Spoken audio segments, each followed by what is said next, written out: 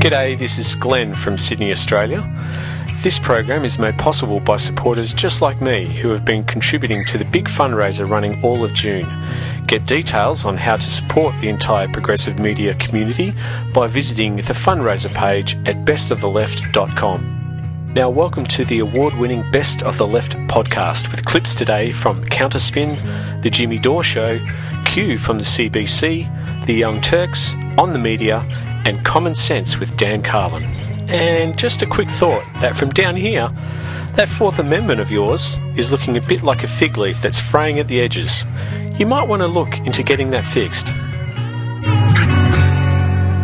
What is Edward Snowden's crime? That was basically the debate held on the June 1st episode of NBC's Meet the Press. Guest Newt Gingrich said Snowden was a traitor who ended up aiding and abetting the enemy. On the other side of the debate was hawkish former Democratic Representative Jane Harman, who said labeling the NSA whistleblower a traitor before he's convicted was unfair, but then offered a view not far removed from Gingrich's, saying that Snowden wasn't a whistleblower and had leaked our technology playbook, and that really compromises us. Host David Gregory then played tape of Defense Secretary Chuck Hagel saying Snowden had indisputably damaged the security of the United States. Gingrich echoed Hagel, saying Snowden threatens the very fabric of our national security. Harman offered a variation arguing that Snowden should cut a deal and serve prison time. The Meet the Press debate came on the heels of a nightly news report in which Brian Williams seemed defensive about having landed an exclusive interview with Snowden earlier. Responding to criticism of that interview, Williams described Snowden like this. Many regard him as a treasonist and traitor who should pay dearly for what he's done, and many fiercely believe he has done grave damage to the United States. Some of our viewers have let us know they are outraged that we have interviewed him at all. That segment included a lengthy denunciation of Snowden from Secretary of State John Kerry, followed by a report from correspondent Chuck Todd, who confirmed that, yes, indeed, government officials really don't like Snowden. It's not political theater, Todd explained. It's real rage. NBC has been labeling its Snowden coverage traitor or patriot. For reports like these, traitor or criminal might be more appropriate. You're invisible and as wild as the sea, and you hurt what you hold most dear. You're the traitor and you are me. You're the traitor and you are me. You're the traitor and you are me. You are the traitor and I am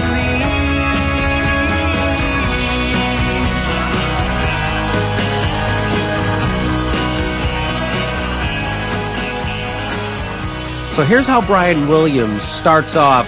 How he introduces the interview with Edward Snowden. Here's what he has. Let's begin with a reminder of what this 30-year-old has done and why. But first of all, that bothers me. I don't understand why they always mention his age. I think the implication is that what he did is a result of immaturity. Yes, that is so. And then Brian Williams repeats that. So, Frank, people have said about the maturity thing, that Snowden was able to do this because he didn't have a family, he didn't have kids, he doesn't have a mortgage. So really, he's exactly like a television writer.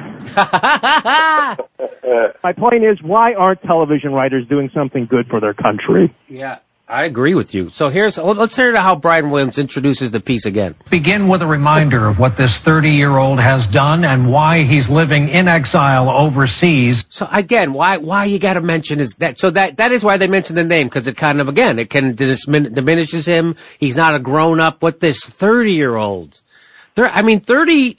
I think Steven Spielberg was 25 when he did Jaws. I think Orson Welles was the same age when he did. What does that have to do with how Jesus Christ was 32, for Christ's sake? How old do you need to be? And he changed the world. How old do you need to be to expose criminals inside your government? I say 18. I say that's old enough. Anyway, so here, Brian. I just want to remind you what this 32-year-old prophet has done. So here we go, Brian. Bring us home. Let's begin with a reminder of what this 30-year-old has done and why he's living in exile overseas, wanted for espionage in this country.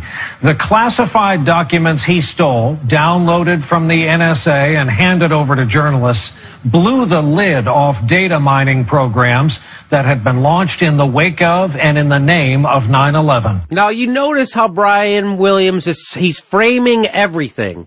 And what he said there was that he stole documents. He applies the correct criminality charge to Edward Snowden, but very interestingly, suspiciously, he leaves any criminal wording off of what the government did. So he says that he illegally stole this stuff, and it blew the lid off of data mining. He didn't say it blew the lid off illegal, unconstitutional, systematic law breaking inside of our government. He doesn't say that. He says, well, I'll tell you, here's what he says. The classified documents he stole, downloaded from the NSA and handed over to journalists, blew the lid off data mining programs that had been launched in the wake of and in the name of 9/11. So there you go. They're just data mining programs. They're not illegal. They're not unconstitutional. They don't undermine our freedom and liberty. They're not an invasion of our privacy. They don't break the Fourth Amendment. They're nothing. He doesn't say any of that. He just says they're data mining. He blew the roof off, the lid off, the data mine. It sounds nice almost, data mining. He doesn't want to say anything that'll make it awkward when he runs into any of these people at the White House Correspondents' Dinner. Yeah, when him and James Clapper are doing the hokey pokey at a wedding out at Martha's Vineyard. He doesn't want it to be uncomfortable with the guy who lied to Congress. So here he goes on to frame this even more. They have names like Prism and Boundless Informant and X-Keyscore, some of them designed to vacuum up phone and internet data from companies like Verizon and Google and Apple and Yahoo, and some of them, if directed, could zero in on any one of us. And again, the words that he is leaving out is illegal, criminal, unconstitutional, undermining. He's leaving all these words out, not saying any of those words when he... Well, these are the same journalists that never say the word torture, that always say enhanced interrogation. They say it, you're correct. They say enhanced, whatever the government tells them to say, we'll say. And by the way, if someone else did waterboarding, we'd call it torture. But since we're doing it, we call whatever the government says we'll call it. Okay, so here's his little bit more framing from Brian, I almost called him Brian Regan. Here we go. It's Brian Williams. Well, he is comedic. He is funny like Brian Regan. Here we are. Snowden came to this interview clearly armed with talking points, ready to tell his story. Frankie, did you catch that? Snowden came to this interview clearly armed with talking points, ready to tell his story. You mean clearly armed with stuff that everybody you've ever interviewed in your life has brought to an interview, meaning ideas of what they're going to talk about. Every day you interview a politician, have you ever once said that about Mitch McConnell or anyone else? Ted Cruz or Joe Scarborough or anybody you've ever interviewed on your show, have you ever introduced them like, well, obviously Rahm Emanuel came loaded with his talking points. Right. Yeah, it's everyone he's ever interviewed. How about that? How about you can say that, but you have to put in front of that, Brian, like every person else I've ever interviewed on this program, Edward Snowden was ready for me. How about that? He had some talking points. This just drives me crazy. Again, the framing of somehow what he did was illegal, but what the government was doing was just massive, and that he's also nefarious. He's ready. This guy's savvy, man. Like, this guy isn't an innocent kid. He knows exactly what he's doing. He's ready for it. This is exactly what Brian Williams is doing here. Okay, so Jimmy, I didn't realize that revelations that the government has an unconstitutional surveillance program. I didn't realize that's just a talking point. That is just a talking point. So they asked Edward Snowden if he thinks he's a traitor or a patriot. And he said, yes, he thought he was a patriot because according to him, what a patriot does, hold on. So here's what Edward Snowden, I don't have the clip, but I'll read it to you what he said. He said, I think a patriot is a word that's thrown around so much that it can be devalued nowadays. Being a patriot doesn't mean prioritizing service to government above all else. Being a patriot means knowing when to protect your country, knowing when to protect your Constitution, knowing when to protect your countrymen from the violations of and encroachments of adversaries, and those adversaries don't have to be foreign countries. So That sounds like a reasonable talking point to me. Sounds like he was. Who could disagree with that? That's exactly what a patriot is. A patriot swears allegiance to the Constitution and to protect the Constitution from all enemies, foreign and domestic. Mm-hmm. So domestic meaning people who are trampling on the Constitution while employed by the government. That doesn't mean that they are the government. That means that they're employed by the government, right? So I agree. I could not agree more. A patriot does not prioritize service to the government above all else. Being a patriot means knowing when to protect your country, when to protect your Constitution, and when to protect your countrymen. That is such a great definition of what a patriot is. I like this guy. I like Edward Snowden. I like everything he did. I like that he risked. So he gave himself that description. John Kerry went on CBS this morning. Charlie Rose is on that show, by the way, because apparently he's trying to win the biggest bags under my eyes contest that I've ever seen. And, Charlie, take a break. Take a nap. You don't have to work all the time. And, so they had on, John Kerry on the CBS, and here's what John Kerry had to say about Edward Snowden calling himself a patriot. The bottom line is, this is a man who has betrayed his country, who is sitting in Russia, an authoritarian country, where he has taken refuge. He should man up and come back to the United States. If he has a complaint about what's the matter with American surveillance, come back here and stand in our system of justice and make his case. But so why do you think Edward Snowden would not come back to America and make his case in our side? I don't know. You mean he wants to, I don't know, maybe because you tortured Bradley Manning for a year before you ever took him to trial? Maybe you torture Jose Padilla, you torture Bradley Manning, who's now Chelsea Manning, this is how you treat people who you consider terrorists, so you were going to torture him.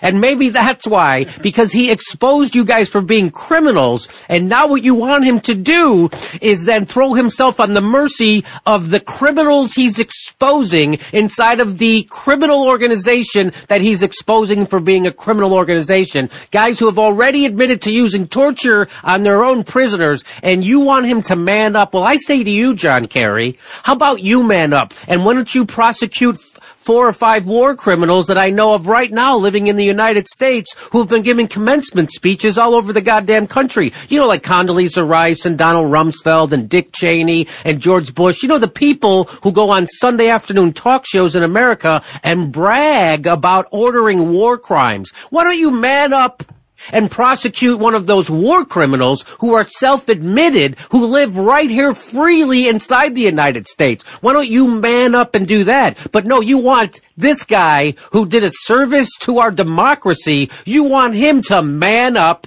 and come back here to get tortured and be prosecuted unfairly. Because he wouldn't be able to give a defense, because they would say everything he wanted to use as his defense is classified. So he wouldn't be able to have a defense, which is another reason why he's not coming back here, which is another reason why John Kerry is full of it. And I can't believe, I burned my t-shirt, by the way. I used to love wearing my John Kerry 2004 t-shirt, and I don't even wear it to bed anymore. I burned it. Yes, that makes it free. It's a beautiful day, and I'm starting to feel a lot better. So wake up, it's t-shirt weather, it's t-shirt weather.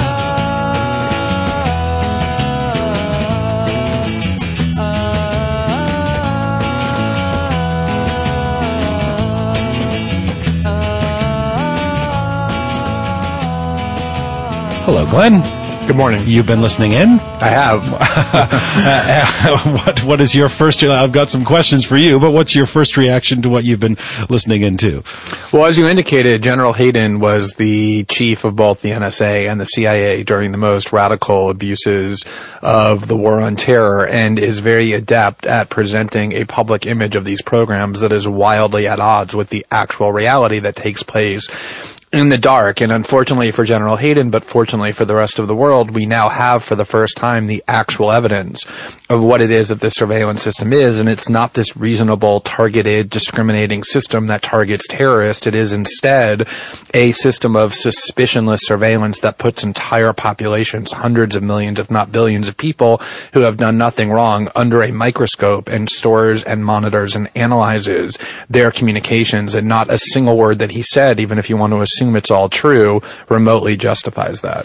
You've said that a surveillance state is menacing to basic political liberties. I mean, before we get into that, in your view, what is the difference between state surveillance, which is the topic of this debate, and a surveillance state? State surveillance can be perfectly legitimate. Everybody, including me and including Edward Snowden and everybody else who's been critical of the NSA, readily acknowledges everybody wants governments to be listening in on the conversations to the extent they can of Osama bin Laden and his associates. That is targeted, legitimate surveillance. A surveillance state, by contrast, is a society which decrees that there is no such thing as individual privacy, that all communications that take place by and between other human beings are the business of the state, that the state both can and should invade those communications at will. That is a society in which we as Americans live, as Canadians live, and now the rest of the world as well. And when does one become the other? When it ceases to be targeted, discriminating surveillance directed at people who are actually doing something wrong, it becomes a mass, indiscriminate system that targets everybody. You're a longtime privacy proponent. You've built a reputation as a critic of large-scale state surveillance, particularly after your work reporting on the Snowden leaks. In your view, here's the broad question, how does state surveillance impact our individual freedoms? People often like to be dismissive of privacy. They say things like, well, if you've done nothing wrong, you should have nothing to hide. And yet all of us, including the people who say that, fully understand instinctively how central privacy is to human freedom. We all put passwords on our email accounts and our social media accounts. We put locks on our bedroom and our bathroom doors. We do all sorts of things when we think nobody is watching, from trivial acts like singing songs or dancing to more substantive acts like discussing things with lawyers and psychologists that we would never want other people to know. There is an entire world of behavior as human beings that we want to keep completely private that has nothing to do with, quote, doing something wrong. It is only when we can act without prying eyes casting judgment upon us can we engage in human exploration or dissent or creativity or what it means to be a free individual. When you take that away, when you subject all forms of human communication and action to the knowing eyes of the state, whether they're watching or not, the mere possibility that they can be, we lose enormous amounts of what it means to be a free individual because we start engaging in conduct that we think other people want us to engage in as opposed to the conduct that we ourselves choose to. Talk to me specifically about the Internet. In past interviews, you talked about how the Internet was an important space for you to develop your own identity in politics. How is that at risk here? One of the crucial, liberating aspects of the Internet that made it so unique when it first emerged was the ability to explore anonymously. You could go and read things that you wouldn't want other people knowing you're reading. You could go and say things or talk to other people that you wouldn't want anyone else knowing that you're doing. You could explore all sorts of parts of the world that you might be inhibited or otherwise embarrassed to think about and interact with. The only way that works, let alone the more substantive value of being able to organize political dissent and political activism and opposition to those in power, the only way all of that works is if you can do it with pure freedom and without people knowing what it is you're doing. Once you turn the Internet, you degrade the Internet from this free wilderness of ways to explore and to engage in creativity into a system of mass coercive surveillance unlike anything the humanity has ever known before. You degrade the Internet internet from an instrument of great freedom and creativity into one of great social control. But and that's we what the already NSA is doing. We don't have pure freedom. We don't have that autonomy. I mean, we've talked about it dozens of times on this show. You know, you use your credit card at a store and your information goes everywhere. We already give away loads of information online, knowingly, unknowingly. Why not in the name of security as well? What's the difference there for you? There's a massive difference between using your credit card to purchase a shirt or a pair of shoes at a mall and having one single credit card company or bank know about that one discrete transaction, and then going and making a phone call where one telephone company knows about the call that you made, and having these discrete and isolated instances of people and companies knowing what you've done, and having, on the other hand, one centralized repository where single thing that you do in your life electronically is stored and monitored, which is what a surveillance state is. There are definitely threats to privacy that come from corporate gathering of data, but there is a radically different kind of threat, a worse threat, when it's the state that gathers everything. It is the state that can put you in prison, that can deprive you of your property, in the United States even deprive you of your life in a way that corporations can't do, which is what makes surveillance in the hands of the state so much more dangerous. To pick up on what Michael Hayden was saying or insinuating, as much as we want our emails to be private, we also want to remain safe. And some would say we'd be naive not to point out that national and international threats exist. There was 9/11, the Boston bombing. Last year in Canada, 2 men were arrested in connection with a planned attack on a Via Rail train in Toronto. Can there exist a balance between protection and freedom? And if so, what does that look like for you? Sure. I mean, first of all, very easily, you can have the state target those people who belong to radical groups who are seemingly plotting to engage in terrorist attacks without subjecting the communications of every single human being in the society and on the planet to this form of massive state surveillance. But the more important point, how do you do that? The state surveillance becomes more targeted? Is that the idea? Yeah, it becomes more targeted. You listen into members who are of Al-Qaeda or people who are associating with members of terrorist organizations using traditional means of intelligence and law enforcement, rather than having this ubiquitous system of suspicionless surveillance, which is what we now have. But the other important thing to realize here is terrorism is a word that packs an incredibly potent emotional punch. I was in 9/11, in Manhattan on 9/11. To this day, when someone mentions 9/11, I remember all of those emotions. But as citizens, it's our responsibility to rationally assess these risks and not to let ourselves be fear-mongered, which is what people like General Hayden like to do. The reality is that terrorism is the thing the U.S. government uses to justify everything it has done, from torture to Guantanamo to rendition to invading Iraq. It's a tactic. It's a slogan and not a rational argument. This surveillance program has very little to do with actual terrorism. It's directed at oil companies like Petrobras in Brazil, or banking systems, or entire populations that have nothing to do with national security threats. Got 1 minute left with you here. Let me ask you a big question. Actually, do I have 1 minute? Yeah, I have 1 minute left. We often hear about and we talk about the end of privacy.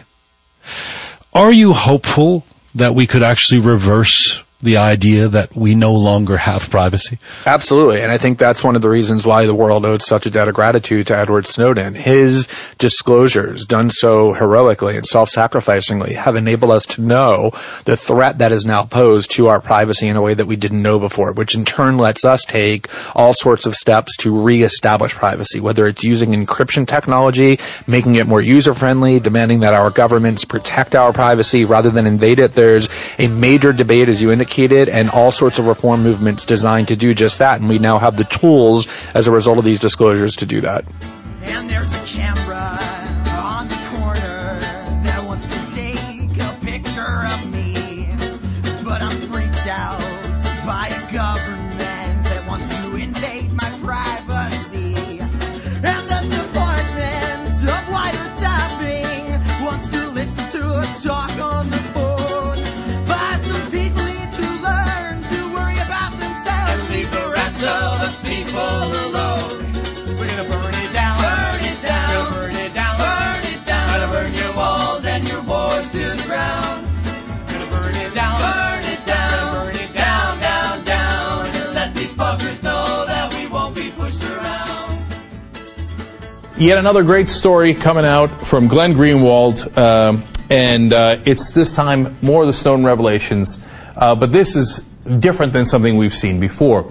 This involves the GCHQ, which is, of course, Britain's intelligence unit, and their previously secret part of that unit called the Joint Threat Research Intelligence Group, and how they do propaganda online.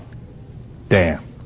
They've got the memos internally from how they do it, and of course, the Five Eyes all participate in this intelligence gathering operations together. So if Britain does it, as they're doing it here, will they share the information and with the U.S. and the other Five Eyes? Yes. And if you don't know the Five Eyes, that's U.S., Britain, New Zealand, Australia, and Canada. It's what they call themselves. It's their intelligence groups working together. Hey, what can you do in Britain? What can you do in Australia and America? How can we violate each other's laws without having to do it ourselves and get our hands dirty? In this case, they do it with propaganda. So the document that they received from the Joint Threat Research Intelligence Group is, quote, "The Art of Deception, Training for Online Covert Operations." Oh boy, this ought to be good. All right, and the first thing that you find out is that it is, of course, not necessarily directed towards terrorists. Of course! Here's one of the slides. It says Cyber Offensive Session. And they know it. Look at this. Pushing the boundaries and action against hacktivism. And it refers to a guy from Serious Crime Effects, etc., right? So, terrorism? That's old news. Hacktivism. Hacktivism. Who are the hacktivists? Well, anyone who's opposed to these intelligence groups online, I guess, would make you a hacktivist, right? As they explain here in The Intercept. Critically, the targets, quote, were for this deceit and reputation destruction extend far beyond the customary roster of normal spycraft, hostile nations and their leaders, military agencies, and intelligence services. In fact, the discussion of many of these techniques occurs in the context of using them in lieu of traditional law enforcement against people suspected, but not charged or convicted of ordinary crimes, or more broadly still, quote, hacktivism, meaning those who use online protest activity for political ends. Now, those are the people that are supposed to be protected the most in a democracy, people protesting against their government or different government agencies and what they're up to. Turns out those government agencies don't see it that way. They call you a hacktivist. Now, look, understand that if you were going to do character assassination online, in order to get a certain mark or a target, and it's in a hostile country, and you want to flip them somehow, I know the CIA has been doing that a long time, and they do it offline, they might even do it online, and you might disagree with that tactic, but it's a little bit more understandable, or against a legitimate target that's a terrorist who's looking to do damage to the country. But that is not who we're using it against, certainly not exclusively. As you can see here, we're using it against citizens who disagree with these government agencies. And so what are they doing to them? Get a load of these slides. Here's one. It says disruption, operational playbook. Oh boy. Here are the topics that they're going to cover. Infiltration operation, ruse operation, set piece operation, false flag operation, false rescue operation, disruption operation, and sting operation. And every one of these is explained, and they're not pretty. A false flag operation is where they pretend to be someone else, and there's a whole slew of dirty tricks. Let me just give you some of them from some of the slides. Here's how to discredit a target. Set up a honey trap, and that's really interesting. Let's pause there for a second as I explain that one. I had a former CIA operative that I interviewed, Lindsay Moran, on the show. You can watch it on TYT Interviews. She explained what a honey trap was. That was the first time I'd ever heard it. It's when you seduce a target. In that case, it was legitimate CIA targets abroad that we were looking to flip, right? And you use, in that, if it's a guy who's your target, you use an attractive woman, and you get them to believe that they're going to have sex. Now, do they actually have sex? Sometimes they don't. Sometimes they do, right? And now they're saying, let's use this online against government opponents, right? So let's set up a honey trap for them and see if they bite.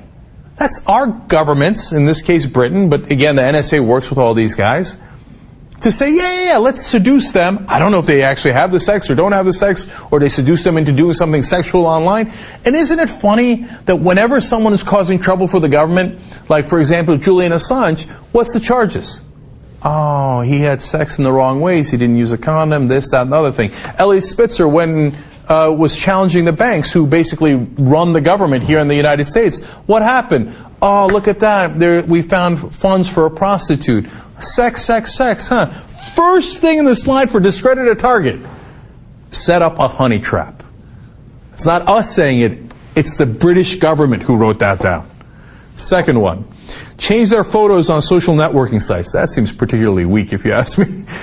I think they're going to find out. Anyway, write a blog purporting to be one of their victims. Oh, come on. Isn't that great? So you say, oh my God, the victims. It turns out some of the victims are fake. It was written by the guys at GCHQ. And the last one there was email, text their colleagues, neighbors, friends, etc. So send emails to their family, their parents, their whoever else, their wives, with false information to discredit them. Aren't you so proud of your government? I'm from the government. I'm here to help you. I don't think so. All right, discredit a company. Okay, how do they do that? Leak confidential information to companies, the press, via blogs. Okay, so get their confidential information and then leak it. Wait, I thought you guys were opposed to leaks. Right now, by the way, as we speak, they're crying a river over this leak. When they leak it, they love it. When it's leaked about them, they hate it. Post negative information on appropriate forums, stop deals, and ruin business relationships. By the way, what did they do to the head of Quest? You remember? In America, he was the one guy among the phone companies that didn't play ball and give over his clients' private information to the government in an illegal fashion.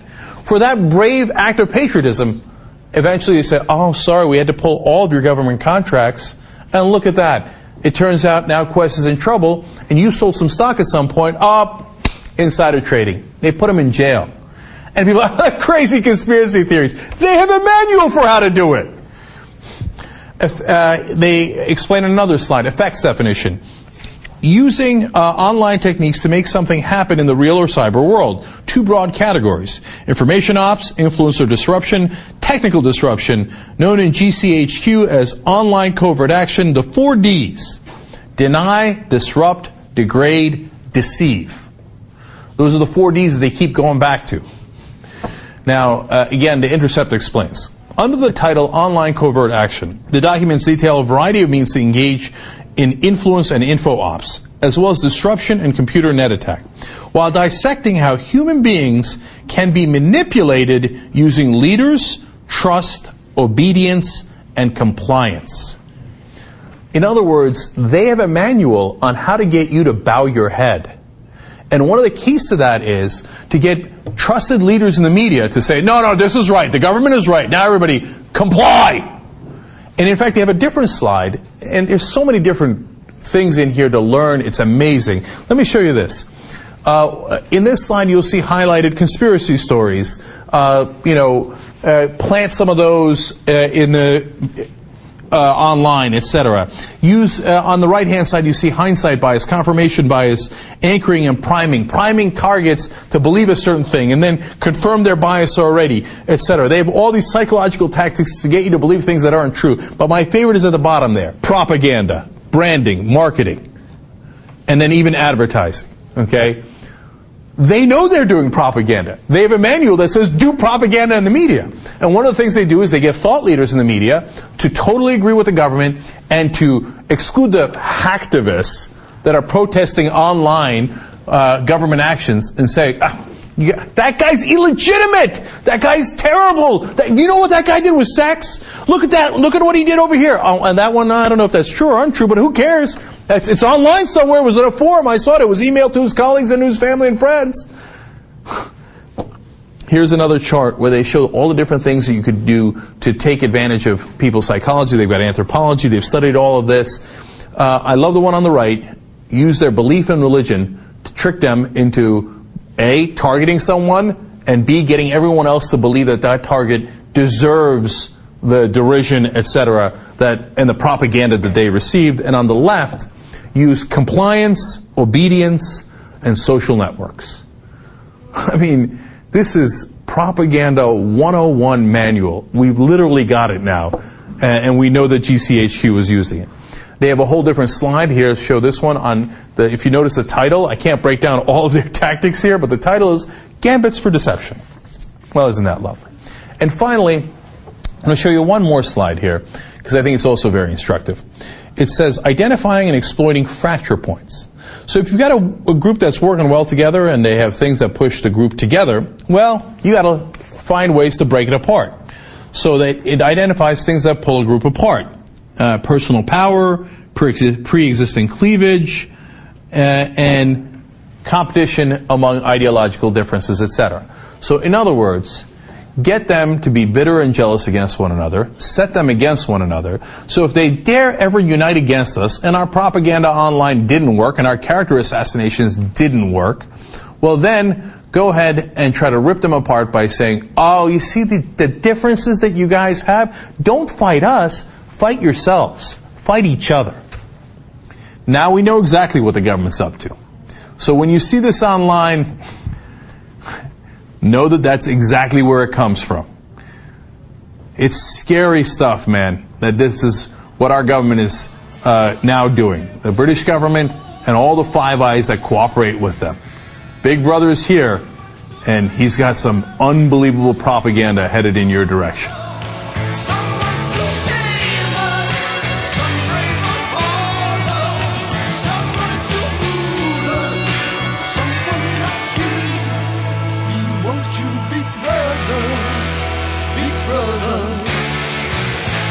As an anti-consumerism advocate, I'd like to encourage you to shop less, don't buy things you don't need, and only buy the necessities from local, independently owned businesses.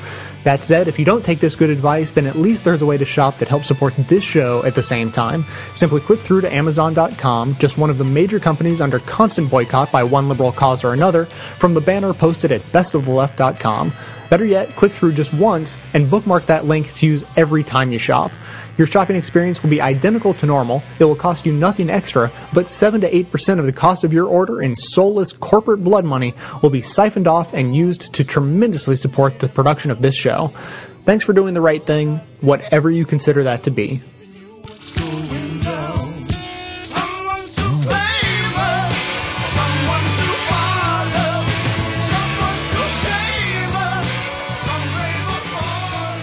The Central Intelligence Agency joined Twitter last Friday. The CIA's first tweet was, "We can neither confirm nor deny that this is our first tweet." A little self-deprecating humor from those zany folks who brought us waterboarding, assassinations, and countless overthrown governments. The kooks. Naturally, what followed was joking about never mind following the CIA, is the CIA following you? To which the agency responded with, "Thank you for the Twitter welcome. We look forward to sharing great #unclassified content with you." Or not. Back in April, the Office of the Director of National Intelligence's website quietly posted Intelligence Community Directive 119. It was a casually posted PDF file, but its implications for journalists covering intelligence activities could be devastating. Stephen Aftergood, a government secrecy watchdog at the Federation of American Scientists, says Intelligence Community Directive 119 essentially eradicates routine contact between intelligence officials and the press. It basically says that unless you're a senior official of an intelligence agency, you are not supposed to engage in any kind of routine contact with a member of the media. You're not even supposed to discuss unclassified information. You're not supposed to say anything at all of substance without prior approval from your agency. Yeah, it sets up a protocol which negates the very common practice of a reporter on a beat checking in with his or her sources routinely to run a story down or just to keep channels of communication open. Exactly. I mean, I think it's correct to say that most national security reporters do not receive their stories all neatly tied up with a bow.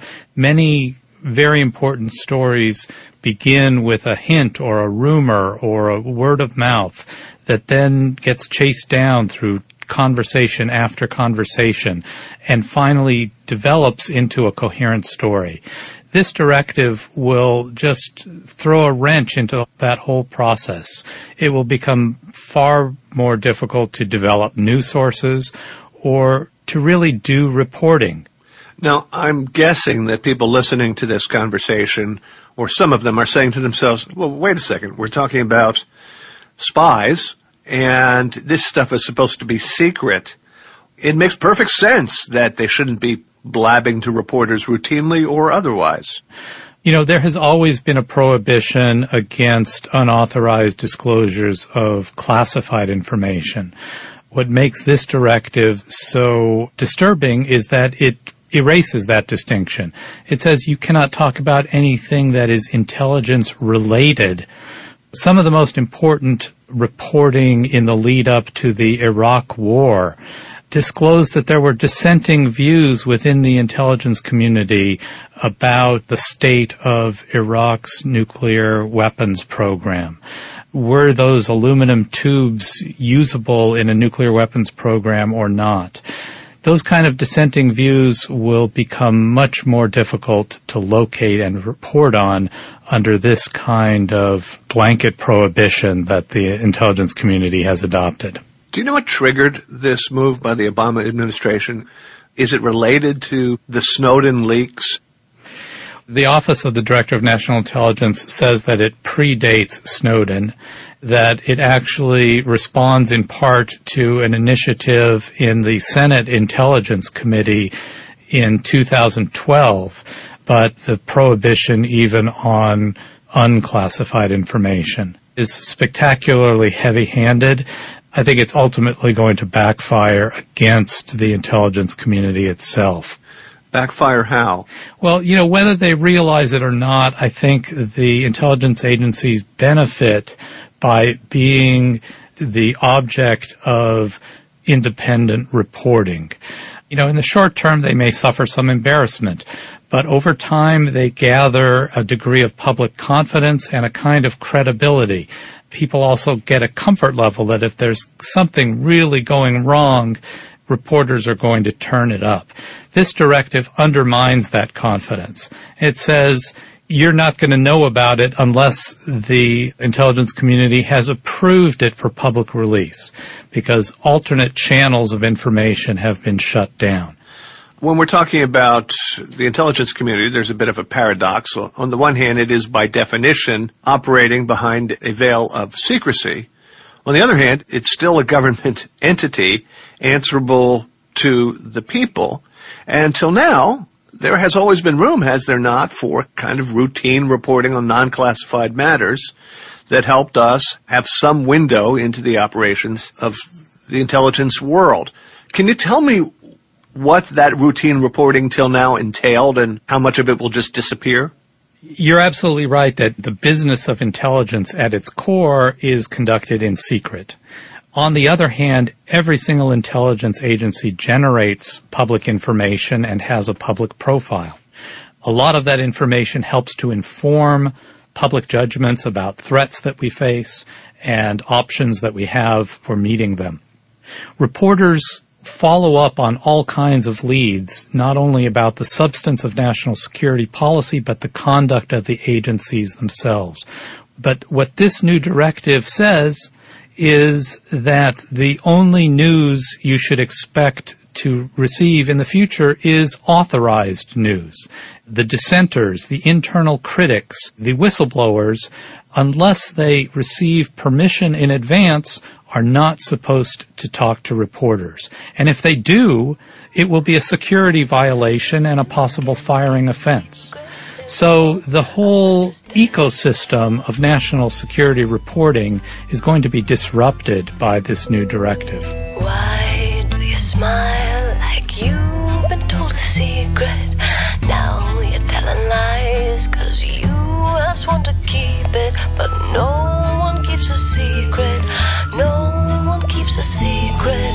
Why, when we do our darkest deeds, do we tell? They burn and our brains become a living hell. 'Cause everybody tells, got a secret, can you keep it? Swear this one you'll save. Better lock it in your pocket, taking this one to the grave.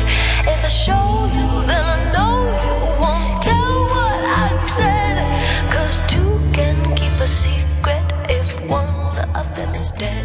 You've reached the activism portion of today's show. Now that you're informed and angry, here's what you can do about it. Today's activism: reject secret FBI backdoors in your communications. And I know what you're thinking, but no, this is not a recycled activism opportunity. The Electronic Frontier Foundation is sounding the alarm yet again about a new piece of legislation backed by the FBI that would increase monitoring of online activity. Just take a moment to recover from the surprise. EFF and the New York Times are reporting that the Obama administration is on the verge of backing a sweeping new internet surveillance bill, an expansion of the Communications Assistance for Law Enforcement Act. This bill would effectively force companies like Google and Facebook to install government-friendly backdoors so they can have direct access to a user's communications. Basically, it's an exacerbation of an already existing problem, i.e. going in the exact wrong direction on internet privacy and security, which is something we don't have much of currently, despite the reassurances of folks like Google CEO Eric Schmidt. According to writer and security technologist Bruce Schneier, quote, "The biggest internet companies don't offer real security because the U.S. government won't permit it. The best we have are caveat-laden pseudo-assurances." At South by Southwest earlier this month, Schmidt tried to reassure the audience by saying that he was, quote, "pretty sure that information within Google is now safe from any government's prying eyes," unquote. A more accurate statement might be, quote, "Your data is safe from governments except for the ways we don't know about and the ways we cannot tell you about, and of course we still have complete access to it all and can sell it at will to whomever we want." That's a lousy marketing pitch, but as long as the NSA is allowed to operate using secret court orders based on secret interpretations of secret law, it'll never be any different, unquote. And now the FBI wants in on that NSA action. The EFF makes the salient point that governments simply don't need this. Various agencies already have unprecedented access to our information. It also sends the wrong message to other countries where our diplomats chastise governments for limiting access and censoring the internet. Schneier goes on to explain in a piece in The Atlantic that closing backdoors and increasing security aren't just good for us individual citizen types. Quote, "The implications of U.S. policy can be felt on a variety of levels. The NSA's actions have resulted in widespread mistrust of the security of U.S. internet products and services, greatly affecting American business. If we show that we're putting security ahead of surveillance, we can begin to restore that trust. And by making the decision process much more public than it is today, we can demonstrate both our trustworthiness and the value of open government," unquote. Go to the Take Action tab at EFF.org and send the opposition letter to the president. Let him know you're against the FBI-backed CALIA expansion. Expensive surveillance programs drain resources, create unnecessary diversions in law enforcement investigations, and make ordinary citizens into potential suspects.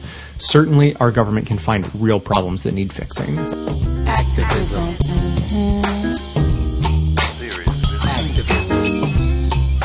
Come on out from in front of the television. Bust out of your self-imposed media prison. There's a whole big world out there, y'all. And some serious stuff is going down. Civil war, intolerance, AIDS, obliteration. The usual madness, but not enough frustration about what's troubling Earth's nations. The spotlight will not be your savior in these dark days, and it will not be your saving grace. Why not replace your dreams of gracing life's stage with action? I want to throw a hypothetical situation out to you that I think plays into what I want to talk about today. I want you to imagine that next week we have another terrorist attack on American soil. Now, nothing on the level of a 9/11, something greater, though, than the recent, not that long ago, Boston Marathon bombing. Maybe something more like the Oklahoma City bombing in the 1990s. 150, 200 Americans killed in the heartland, traumatic, horrible images on your television, over-the-top news coverage, politicians making it into a, political weapon to use against their opponents, everything you would normally expect to see after a terrorist attack in this country. Then I want you to imagine during the post-mortem investigation that these things always have, as they try to figure out where the failure was. I mean, there's always this assumption that when there's a terrorist attack, there was some hole in our defenses that we can now close as a result of it being exposed by the recent attack. Imagine we find out that a couple of police officers had stopped the terrorist before the attack happened, and that on the phone of the terrorist was information that would have tipped the officers off to his plot. If only they had searched the phone. But they didn't. And they didn't because they didn't have a search warrant. And because they didn't know that this guy was planning terrorism, they didn't know that that's what they'd be searching for. And the Fourth Amendment specifically says you kind of have to know what you're searching for. You can't search everything to find, what bad things might be in the mix. You have to say, we think this guy might be involved in terrorism. Judge, we want to search his phone for any suggestions that there might be a terrorist plot afoot. Can we please have a warrant to search his phone to find out if there's any terrorist plot on his phone? But they didn't do that in our hypothetical. And they didn't because the Fourth Amendment protects that person the way it protects all of us.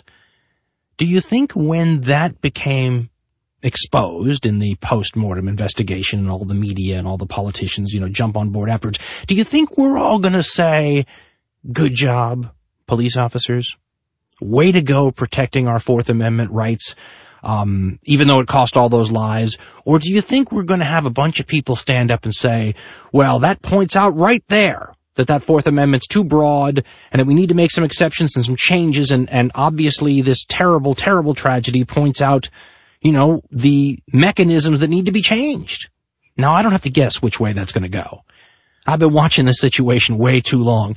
The Fourth Amendment doesn't win in these sorts of cases. It just doesn't. It's the reason that it's a shell, an empty shell now, which of course makes it a little ironic that we're still fighting over removing the very few protections it still provides. It is nothing like how it's written now.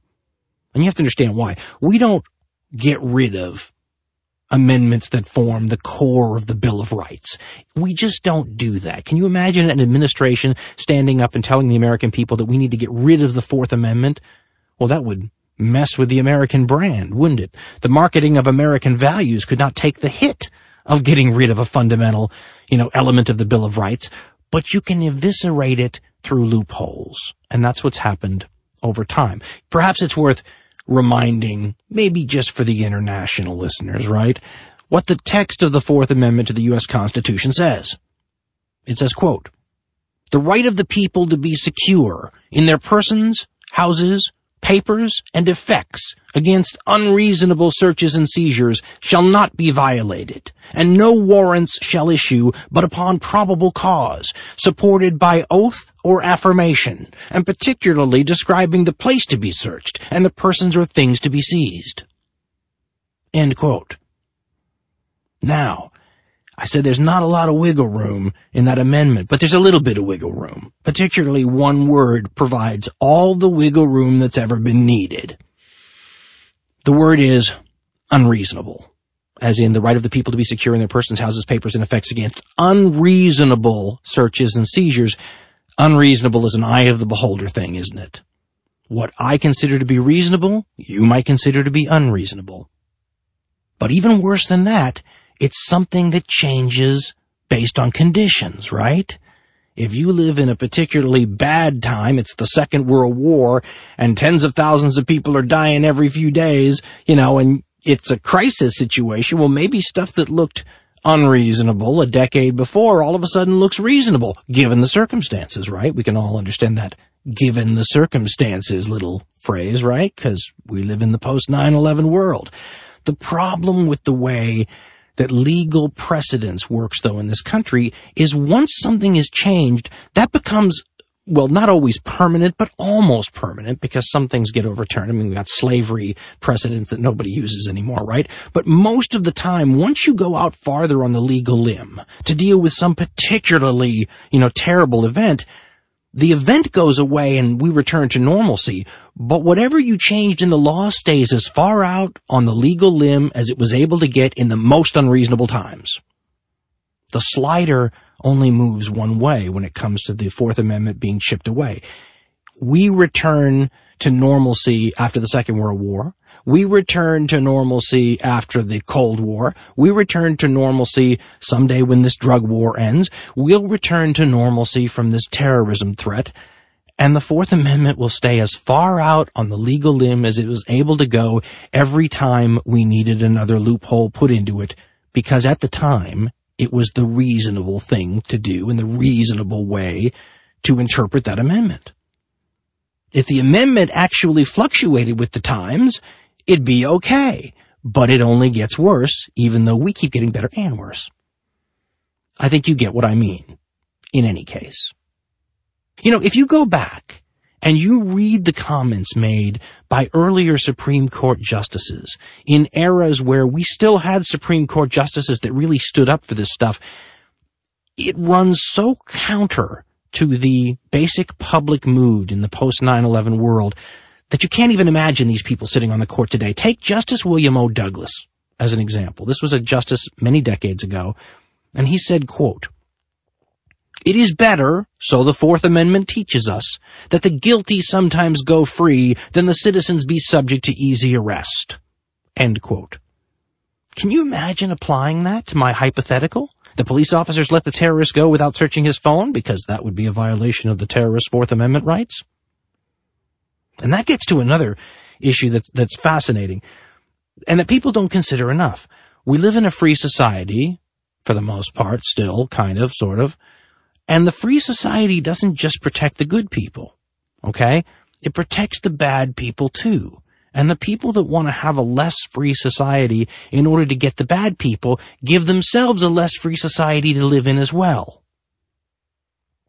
Now, we have a lot of programs out there, if you want to scan the internet or scan websites or whatever, that will make this sound like some Orwellian cabal that's trying to take your rights away, some new world order, Darth Vader, corporatocracy. I mean, you know, you all are aware of these ideas that this is a sustained effort to strip Americans of their rights because we want to rule them like Stalin or something. But I think it's really much more understandable than that. I think everyone from the politicians to the district attorneys to the police officers to everyone else is responding to this public mood, right? We're afraid. And the problem is we have a system that doesn't work if we're afraid. I'll give you an example. Louis Freeh, who used to run the FBI during the Clinton administration, had a great line that I think exemplifies this problem very well. He said, quote, "Ask the American public if they want an FBI wiretap, and they'll say no. Ask them if they want a feature on their phone that helps the FBI find their missing child, and they'll say yes." End quote. That's kind of it in a nutshell. But the problem with that, folks, is that leads to a situation where things like the Fourth Amendment are simply gone, and gone due to public sentiment, and gone because we've decided that security is more important than these freedoms that these things guarantee. Let me focus for a second, and we'll get to the reason I'm even talking about this down the road a little bit, but let me focus on the last line of the Star-Spangled Banner for a second, because I think it's important. And it's going to lead me to some important quotes from people that I admire that once upon a time played the role of bucking up our bravery in order to keep the system functioning. The last line of the Star-Spangled Banner says, "Land of the free, home of the brave." And to most Americans, we hear that so often that we don't even think about it. It's a branding or the marketing of American values, and it just rolls right off our back. But it's a phrase worth contemplating. And some of my journalistic heroes enunciated why before I was even born. You know, for example, I'm a big fan of Edward R. Murrow, the famous journalist from, basically great journalists. I love a bunch of great journalists from about the 1940s to the 1980s. In the 50s was probably Murrow's heyday. And Murrow said, "We are not descended from fearful men." And we use that line in the introduction to the Hardcore History podcast. But Murrow had a bunch of contemporaries that were just as aware of the danger of not having enough bravery in a system that requires it and that it was built to function with, right? One of these guys was named Elmer Davis, and unfortunately he's much forgotten today, but another great journalist from that same era. Davis is the guy who said, quote, "This will remain the land of the free only so long as it's the home of the brave." End quote. He also famously said, "This republic was not established by cowards, and cowards will not preserve it." End quote. Now, why were these guys saying these things in the 1950s when the majority of this stuff was uttered? Well, because Americans were living in another time where their fear and their desire for security seemed to overwhelm their commitment to the founding principles that we all learn in school and we all pledge allegiance to, liberty and justice for all those kind of things. This was during the Red Scare era, where everyone was freaking out that there was communist subversives everywhere, that were going to turn our country into, the Soviet Union, and all of our freedoms would go away. So we were getting rid of our freedoms in order to prevent that from happening. And these guys were reminding us that if you get too afraid, the system won't work. Another Davis line that's famous, he said, quote, "The first and great commandment is, don't let them scare you." End quote. And when he says them, he means all of the people that are pushing the fear, from the media to the politicians to the generally just fearful. And I think we Americans have this misunderstanding of our forebears that somehow they were all brave and we're all cowardly by comparison, when truthfully, we're all human beings and they were just as likely to get scared and, jettison protections if that gave them a little more security as we are.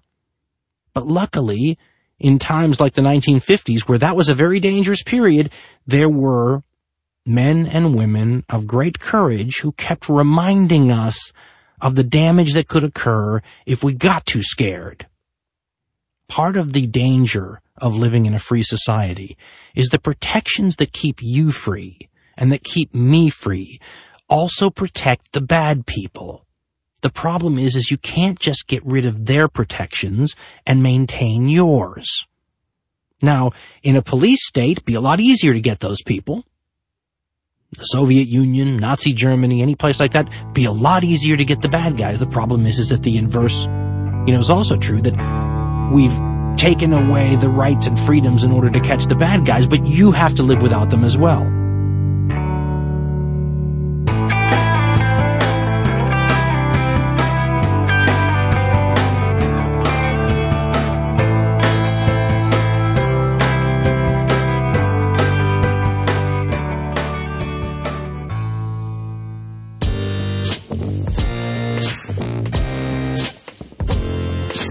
Hi, this is Vicki from the far left edge of the continent.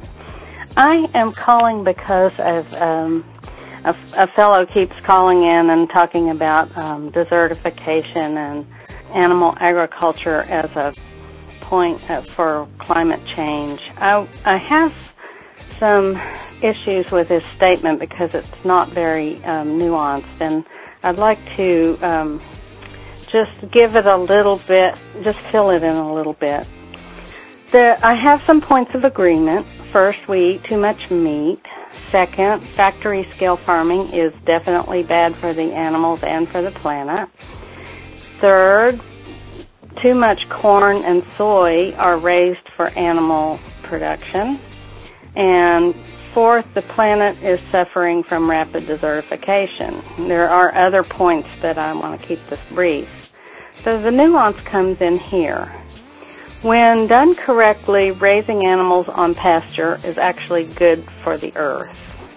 Pasture sequesters carbon and acts as a giant solar collector, while tilling for crops releases carbon to the atmosphere. Well-managed pasture can actually prevent or reverse desertification. And one thing that a lot of people don't know is that cows and sheep are actually grazers and are not biologically equipped to digest grains, so we shouldn't be feeding them corn and soy anyway. Pigs and poultry are great consumers of food trimmings and food waste like stuff that people throw away. But this only works on a small scale, because on a large scale you get into transport and storage difficulties and you have to cook the stuff, and it's really a lot of trouble, which is why it's not done. Right now we're wasting 40% of our food going into landfills. So I think that there are some answers here that we can focus on and improve animal agriculture. There is a TED Talk playlist called Everything You Thought Was Wrong. One of the talks in that playlist describes why desertification is really happening and what can be done about it. I have actually seen the process described, upfront and personal, and I know it works, and I hope people will go to the TED Talk and check it out. Thanks. Bye. Hey Jay, this is Chrissy from Kansas. You don't have to play this on the air, but I just wanted to let you know the way that you melded the explanation of the good guy and then the nice guy into your explanation of that M&M analogy was probably the most brilliant thing I have heard in a very long time. So fucking kudos to you, man. Thanks.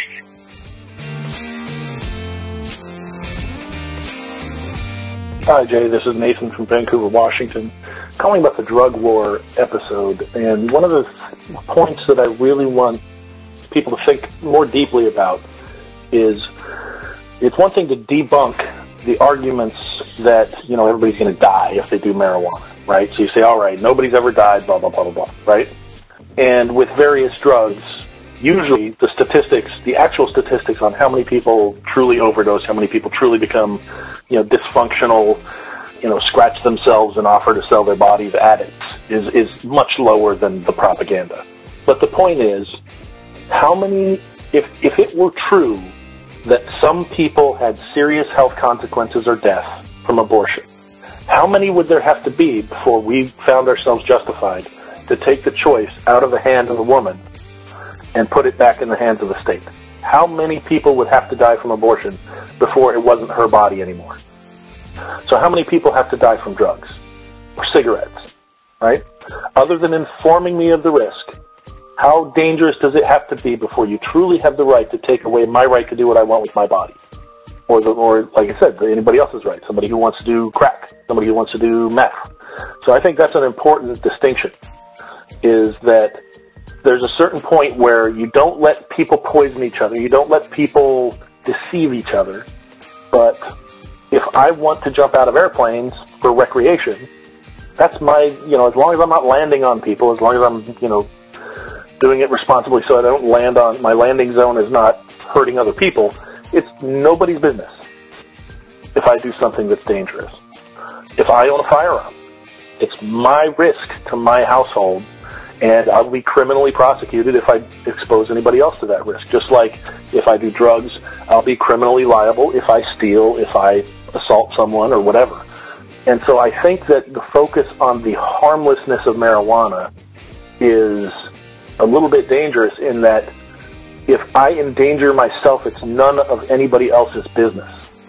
And I think that argument, that particular leg of the argument, I think is weak and should be reexamined. Thanks, and I really appreciate the discussion. Bye.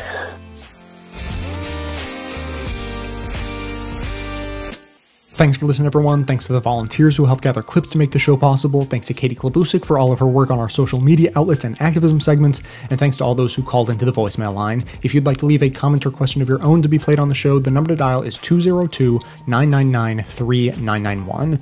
Now, just to quickly respond to Nathan on the issue of marijuana legalization and the arguments behind it, I think we're basically on the same page. He even mentioned towards the beginning that it's worthwhile to counter sort of the myths about pot being dangerous.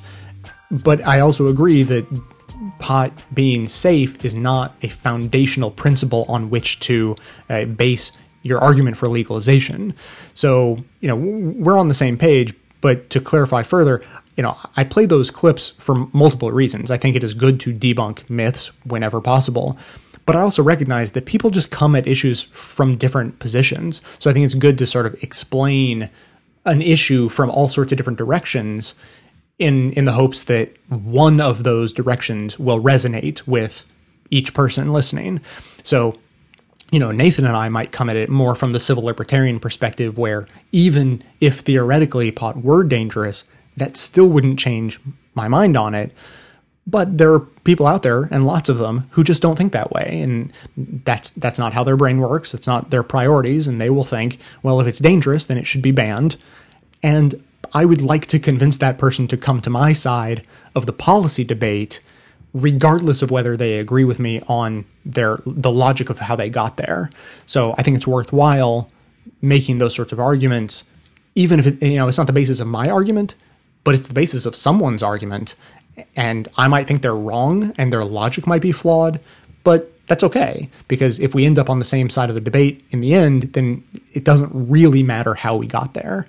So, I'll argue my basic principles all the time, but I'm happy to throw in some other things that I know will appeal to people on a policy level, because we all hopefully end up at the same place in the end.